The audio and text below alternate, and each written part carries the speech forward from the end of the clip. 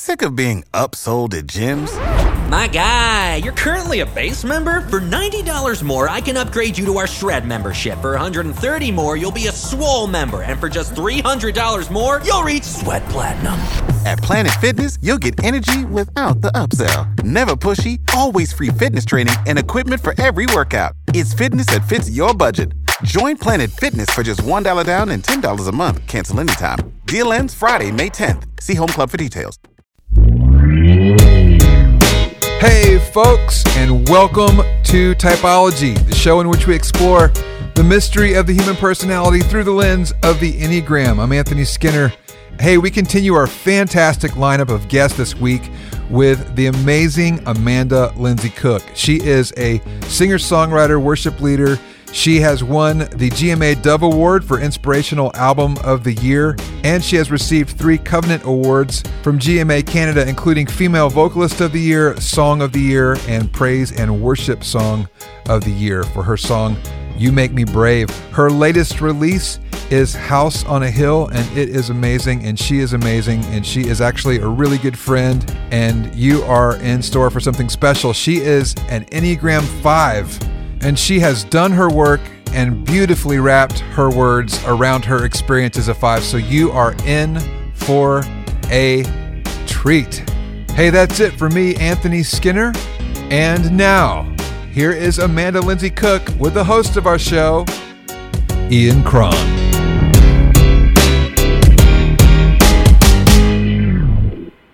Amanda, welcome to Typology.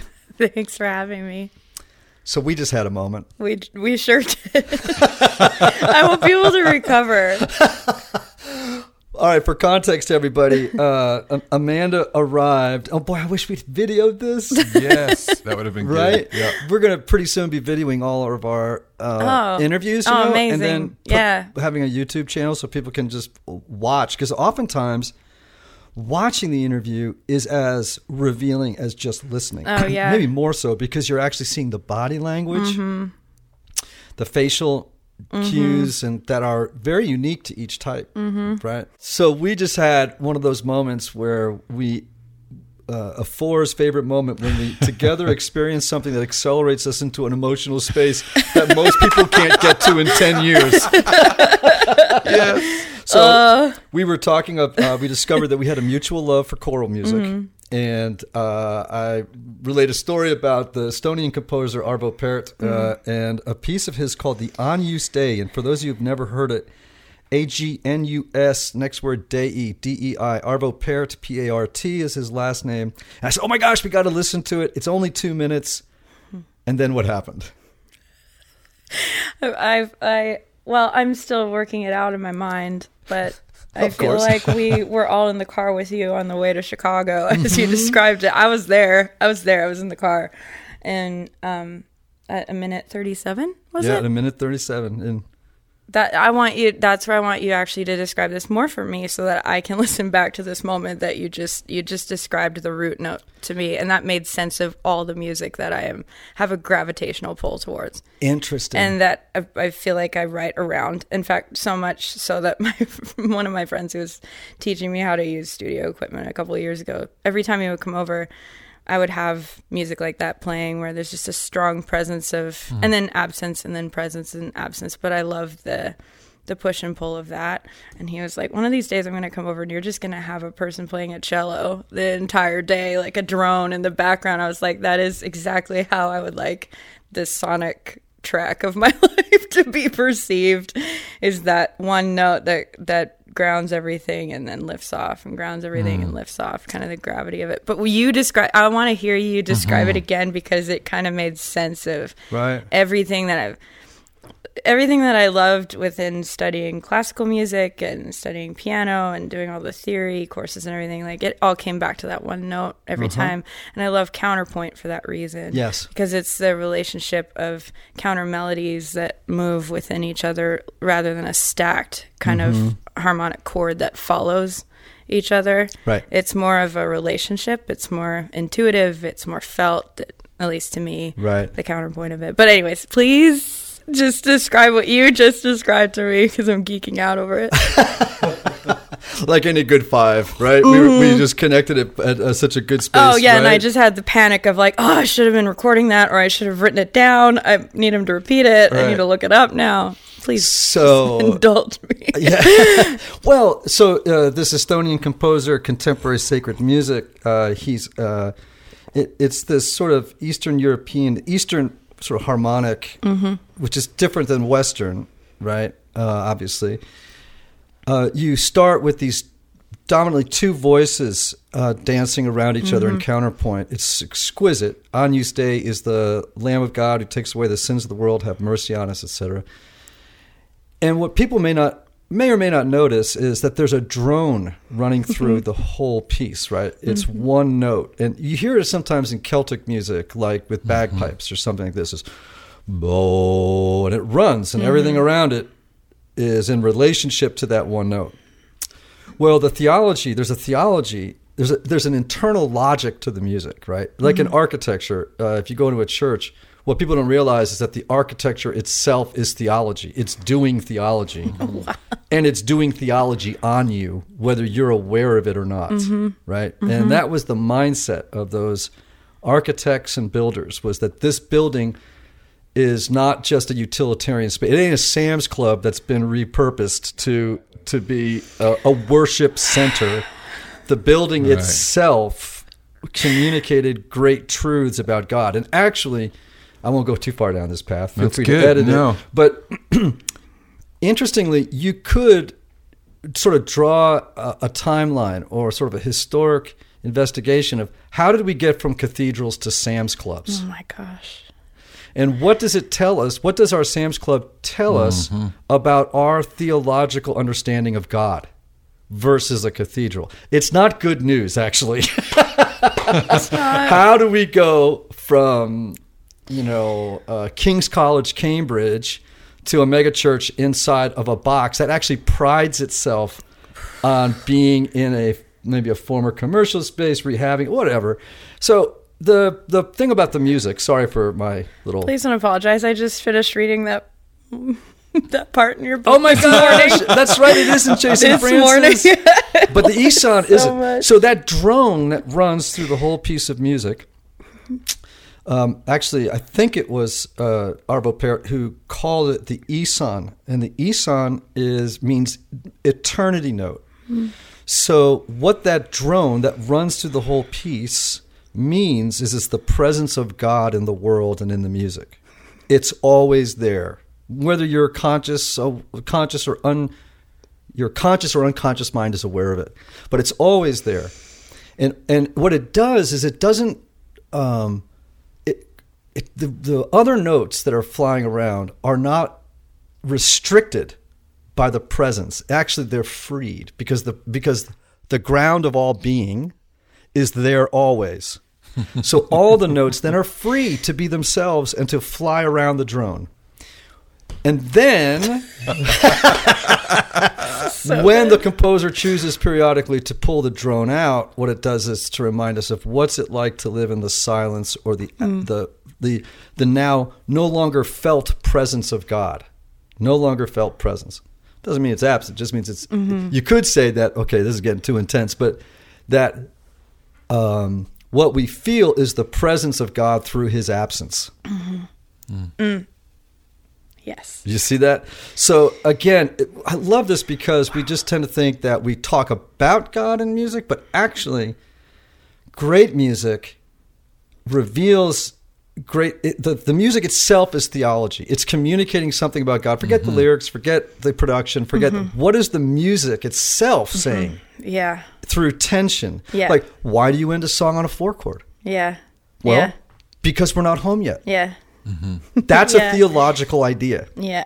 Why do we use suspended chords? Yeah. Five suspended 1. What is it telling us? It's dying to go home. Back to 1. Right? Oh, man. So anyway, now I'm geeking out on, and no, my audience, don't do the whole amazing. typology audience is going, when are we getting to that interview again? No, this is it. This is the interview. This is what I signed up for this morning. This is exactly what I was hoping. Anyway, so we had a moment, people, and it was really, really beautiful. All right. short introduction from you about who you are, what you're about, what you're doing in the world. Oh, geez. And you're an Enneagram 5. I am. Woo! Yes. We love having Enneagram 5s on. So do our 5s. Yeah, I know, right? Instagram is going to light up, man. All the 5s right. are going to be like, thank you. That is exactly it. We like to wear invisibility cloaks and we show up every now and again, but that's exactly it, isn't it? I feel very excited to be here. What do you want to know? Well, tell people what you do and what gets you up in the morning, and what are you thinking about when you go to bed at night? Oh, geez. Okay, what wakes me up in the morning? Well, there's a present day answer, and then there's a more long-term answer. I would say the long-term answer is the endless possibilities.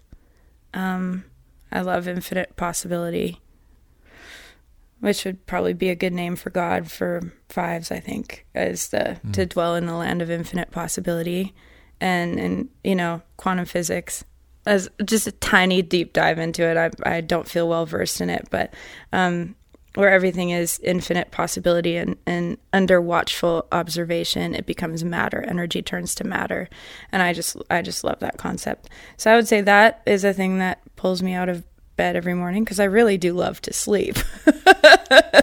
So the option A is like, stay in bed, think your thoughts, order Postmates, text a few friends so you feel like you're part of a community, and then call it a day. It's like really good. So like actually the action of getting out of bed, I would say, takes a lot of concerted effort for me. But that would be one thing that gets me out of bed, I would say, is the infinite possibility and the invitation into that every day. Mm-hmm. Feels pretty new.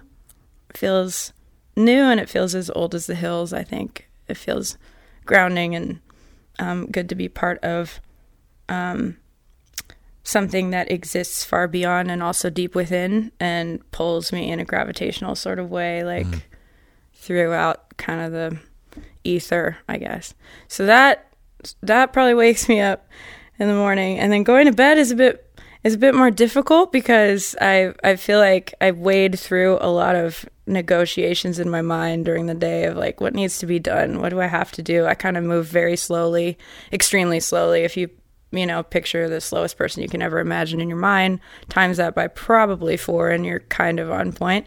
So I move very slowly through the day. I kind of only do one thing at a time.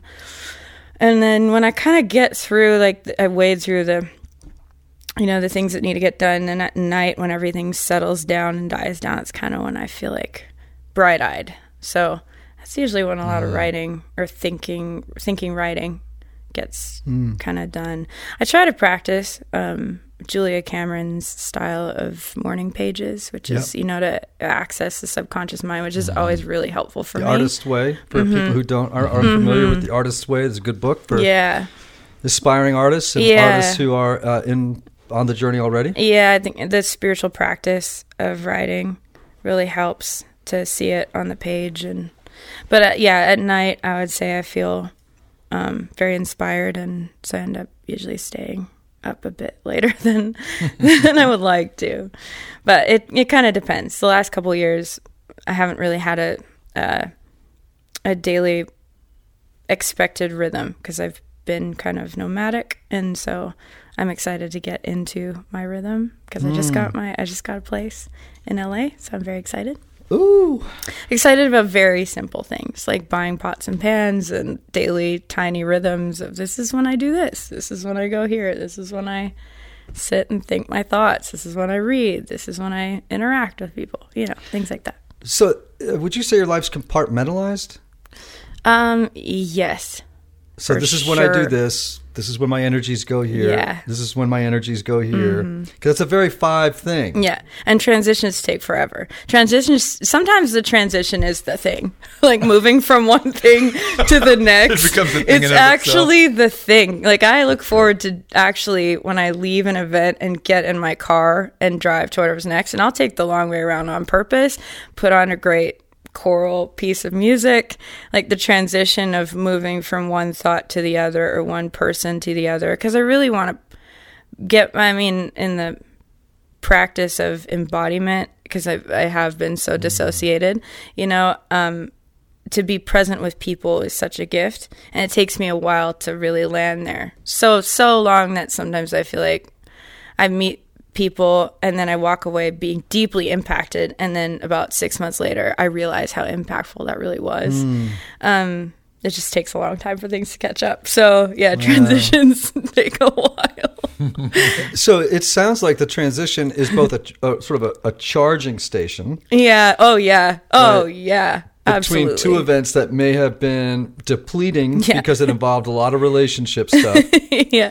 But I love that you're also getting ready not to defend yourself against the next encounter, but to actually become open and available to what's coming next. Yeah. That is my hope. That is my hope, to actually walk into a space and have the defenses down and just actually be present to the gift of the person in front of me, the experience in front of me, whatever is right there. Beautiful. Yeah. I love that, because many times how fives are painted, and actually how some fives are, right, is a little bit like, how do I recharge in order to move back into the world? It's negatively framed. It's like, how do I go back into the world with enough energy to maintain my defenses against depletion, right? Against too many demands being placed against my limited resources. But I love what you're saying, which is like, it's actually quite a monastic idea, which is, how do I go into solitude that I might emerge available for community? Right. That would be the hope too, because I very much resonate with what you're saying previously about, defenses. That feels very true to me. But I think with integration, like the best friends that I have are the people that I can be alone together with, I guess, where, you can check in and feel the presence of a person, which is glorious. But when we don't have, when there's nothing being asked or required, or, it sounds very luxurious, but it's more about energy than it is anything. It's not about like running errands or doing something or serving someone. It's not about that. It's just about the energy resources. Right. And I think when we accept the fact that we will be depleted, like my resistance ends to it. I go into an environment knowing depletion isn't bad or good. It just is. And we all have, a certain kind of measure of energy. So if I accept that before I go in, then I'm not railing against the idea of, I'm being drained, I'm being depleted. It's more like, oh, this energy is going somewhere, hopefully in a beautiful way, in an exchange with a person. Like, that's good energy depletion. And at the end of it, I have my fail-safe routine where I get to go back and restore my soul. Like, it doesn't, it's just not, I'm not at the mercy of, I think that's something, I lived in a victim state for a really, really long time, feeling like I was at the mercy of whatever happens next, which would cause me to just completely retreat into the attic of my mind, because I felt like I was always... the attic of my mind! Oh, boom! So I think learning, like, it's a hard thing to remember. It's something I feel like I have to practice, but I lived in such a place... If I live in reaction in my victim of, I'm at the mercy of whatever happens next or whatever somebody wants from me, then I'll just stay away from most people, most interactions, and stay in bed and order Postmates and read my books. Like, that's like heaven to me. But when I'm not when I come to like my right mind and realize I'm not at the mercy of something, then I get to decide. Like, it's a powerful decision to go out, be part of something, and share in an energetic exchange with a good boundary in place of, I get to return to the sanctuary of my soul at the end of the day. I get to, I look forward to it, but it doesn't mean I'm just trying to survive something in order to say I went to the thing so that I can get to my sanctuary. It's it's more of a sacred rhythm of, now is when we do this. We have this exchange, we have this, whatever this is, and I actually enjoy the ride of it more. I enjoy the spontaneity of not really knowing what's going to happen, because I know at the end of it, I'm like, I can get into my car, put on my music, go for the little drive home, and be a little hermit for however long it takes. Sometimes it's just an hour. Like, time is irrelevant. It's more like, I think, the fear, or the fear that I won't have enough time, that makes any amount of time feel like not enough time. Right. Mm-hmm. But if I'm like, I'm going to take the time that I need, and then sometimes I'm like, oh, within an hour, I'm like, you know what, I actually want to go out into the world. I want to go, experience. Right. It sounds like it's like when you encounter the world, it's not depletion so much as energy well spent. Yeah. And then you come back and you recharge, and by accepting what is, you don't waste energy on resistance. Right. Which is sort of a lovely thing, right? Yeah. So when did you kind of figure out you were an Enneagram 5, an investigator, sometimes called the observer? When did you figure that out? And what did that sort of illuminating fact, how did it affect your self-concept and your understanding of the world and your history and everything else? It continues to. I'd say probably when my invisibility cloak wore thin. That's when I discovered I was a 5. I think necessity is a great innovator. Isn't that a phrase that we use? And it was very much a necessary step forward in my spiritual path and pilgrimage to help make sense of, I think, just my experience in relationships. Relationships are everything. Relationship to God, to self, to people. My prominent relationship at the time was coming apart, and I was very much in a victim state. So I needed all the help I could get. I think that necessity pushed me over the edge of whatever I need to learn, however I need to grow, whatever I need to read, but not just read. I mean, we can get stuck reading for days, but actually put into practice. That's where, the floodgates kind of opened. So the Enneagram gave you language, understanding of maybe what had happened in the relationship previously in your life, and the lights, the tumblers dropped, right? Yeah, in the lock. Yeah, and I mean, our community and my closest friends were all kind of we all kind of stumbled into it a little bit together, I'd say. So it gave a lot of context and community and language for, you're not crazy. I'm not crazy. I have felt like such an outsider for so long in my own body and my own experience, and but I used to think, it's the external things. It's the people out there that exaggerate it. Even thinking that I was just really, really introverted, which I am, but I think that was kind of a smokescreen, because when you go out with people and you're not at home within yourself, you just end up feeling more lonely than staying at home by yourself. Staying at home by yourself, you can fill the space and the silence with measures of connection that make us feel like we're part of something without actually having to engage in the world. But when we engage in the world and we're already really lonely and we aren't at home within ourselves, and it just exaggerates the loneliness. So 3 times you just alluded to not at home in my own body. Yeah. Oh yeah. And that's a very 5 thing. Oh yeah. So I want you to describe, what does that mean? Not disembodied, not at home in my own body. You earlier in the conversation, you talked about dissociating, which is not dissimilar to that theme. Yeah. What are you talking about there? Because some people won't understand what it means to feel not at home in your own body. Oh geez. I mean, what comes? I would say it feels a bit like everything is moving. It's almost like watching a film of your own experience above, and everything feels like it's moving too fast to ingest and to really take in. Yes. Engulfment is what we say sometimes in psychology with 5s. It's this feeling of life is engulfing, and it's too much, and I can't, my processor can't keep up with everything coming at me. 100%. 100%. Yeah. It feels a bit like watching something happen. And I mean, there's actually reading about the 5 and realizing, the feelings come later. They're latent. I used to feel like, why am I just broken? I rarely feel things right in the moment. they just get stacked up, and then 6 months later, I'm like, oh, this is how I feel about something. But I would say the feeling outside my body, it's a pretty regular thing. And then there's practices that are suggested for us, like dancing, which I think is a human expression that we're all deeply in need of, you know, because that puts me in the moment like nothing else.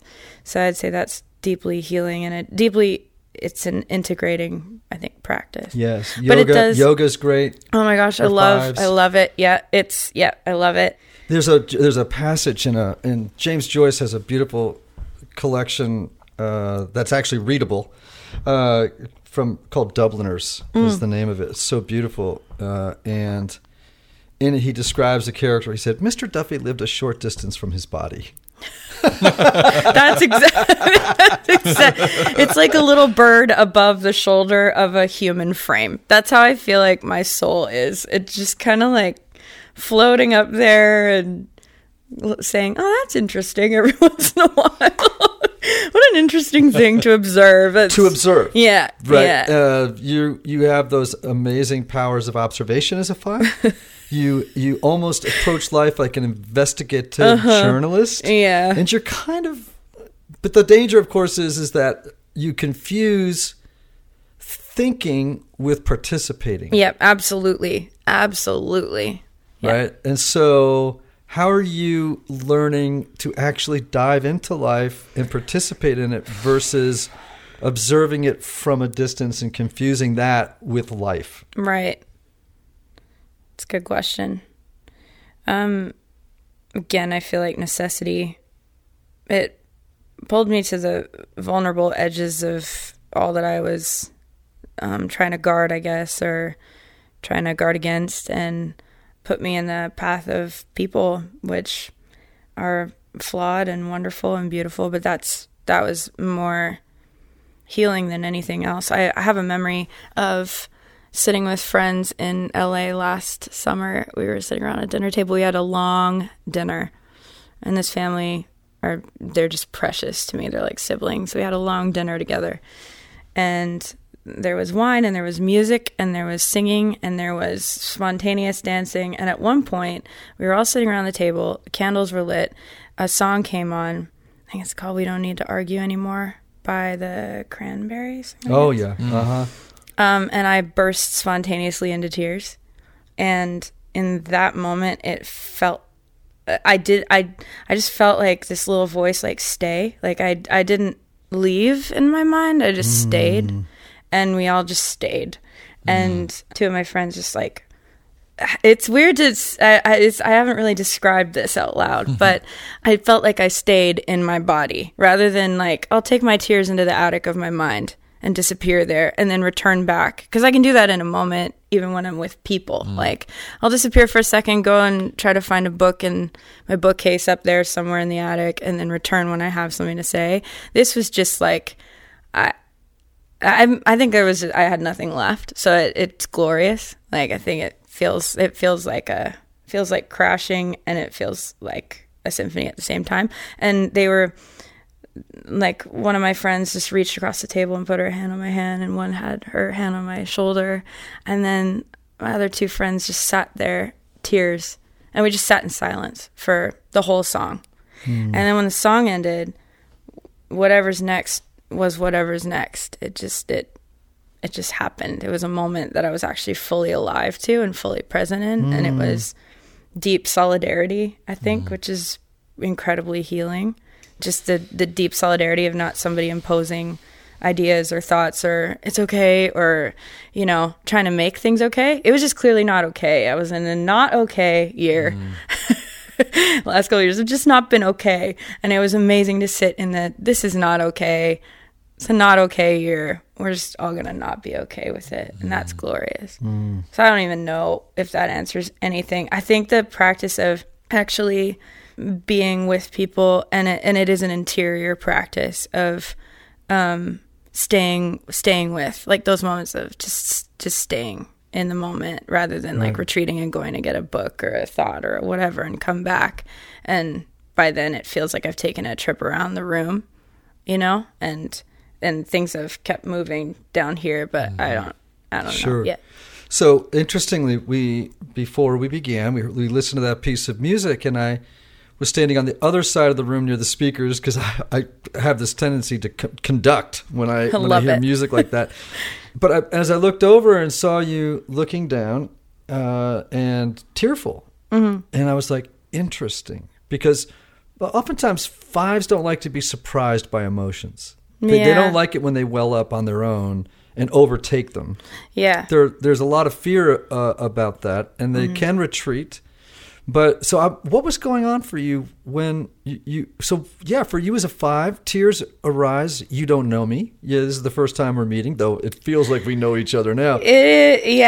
What was happening there? What was it like for you? Was it uncomfortable? Was it natural? What?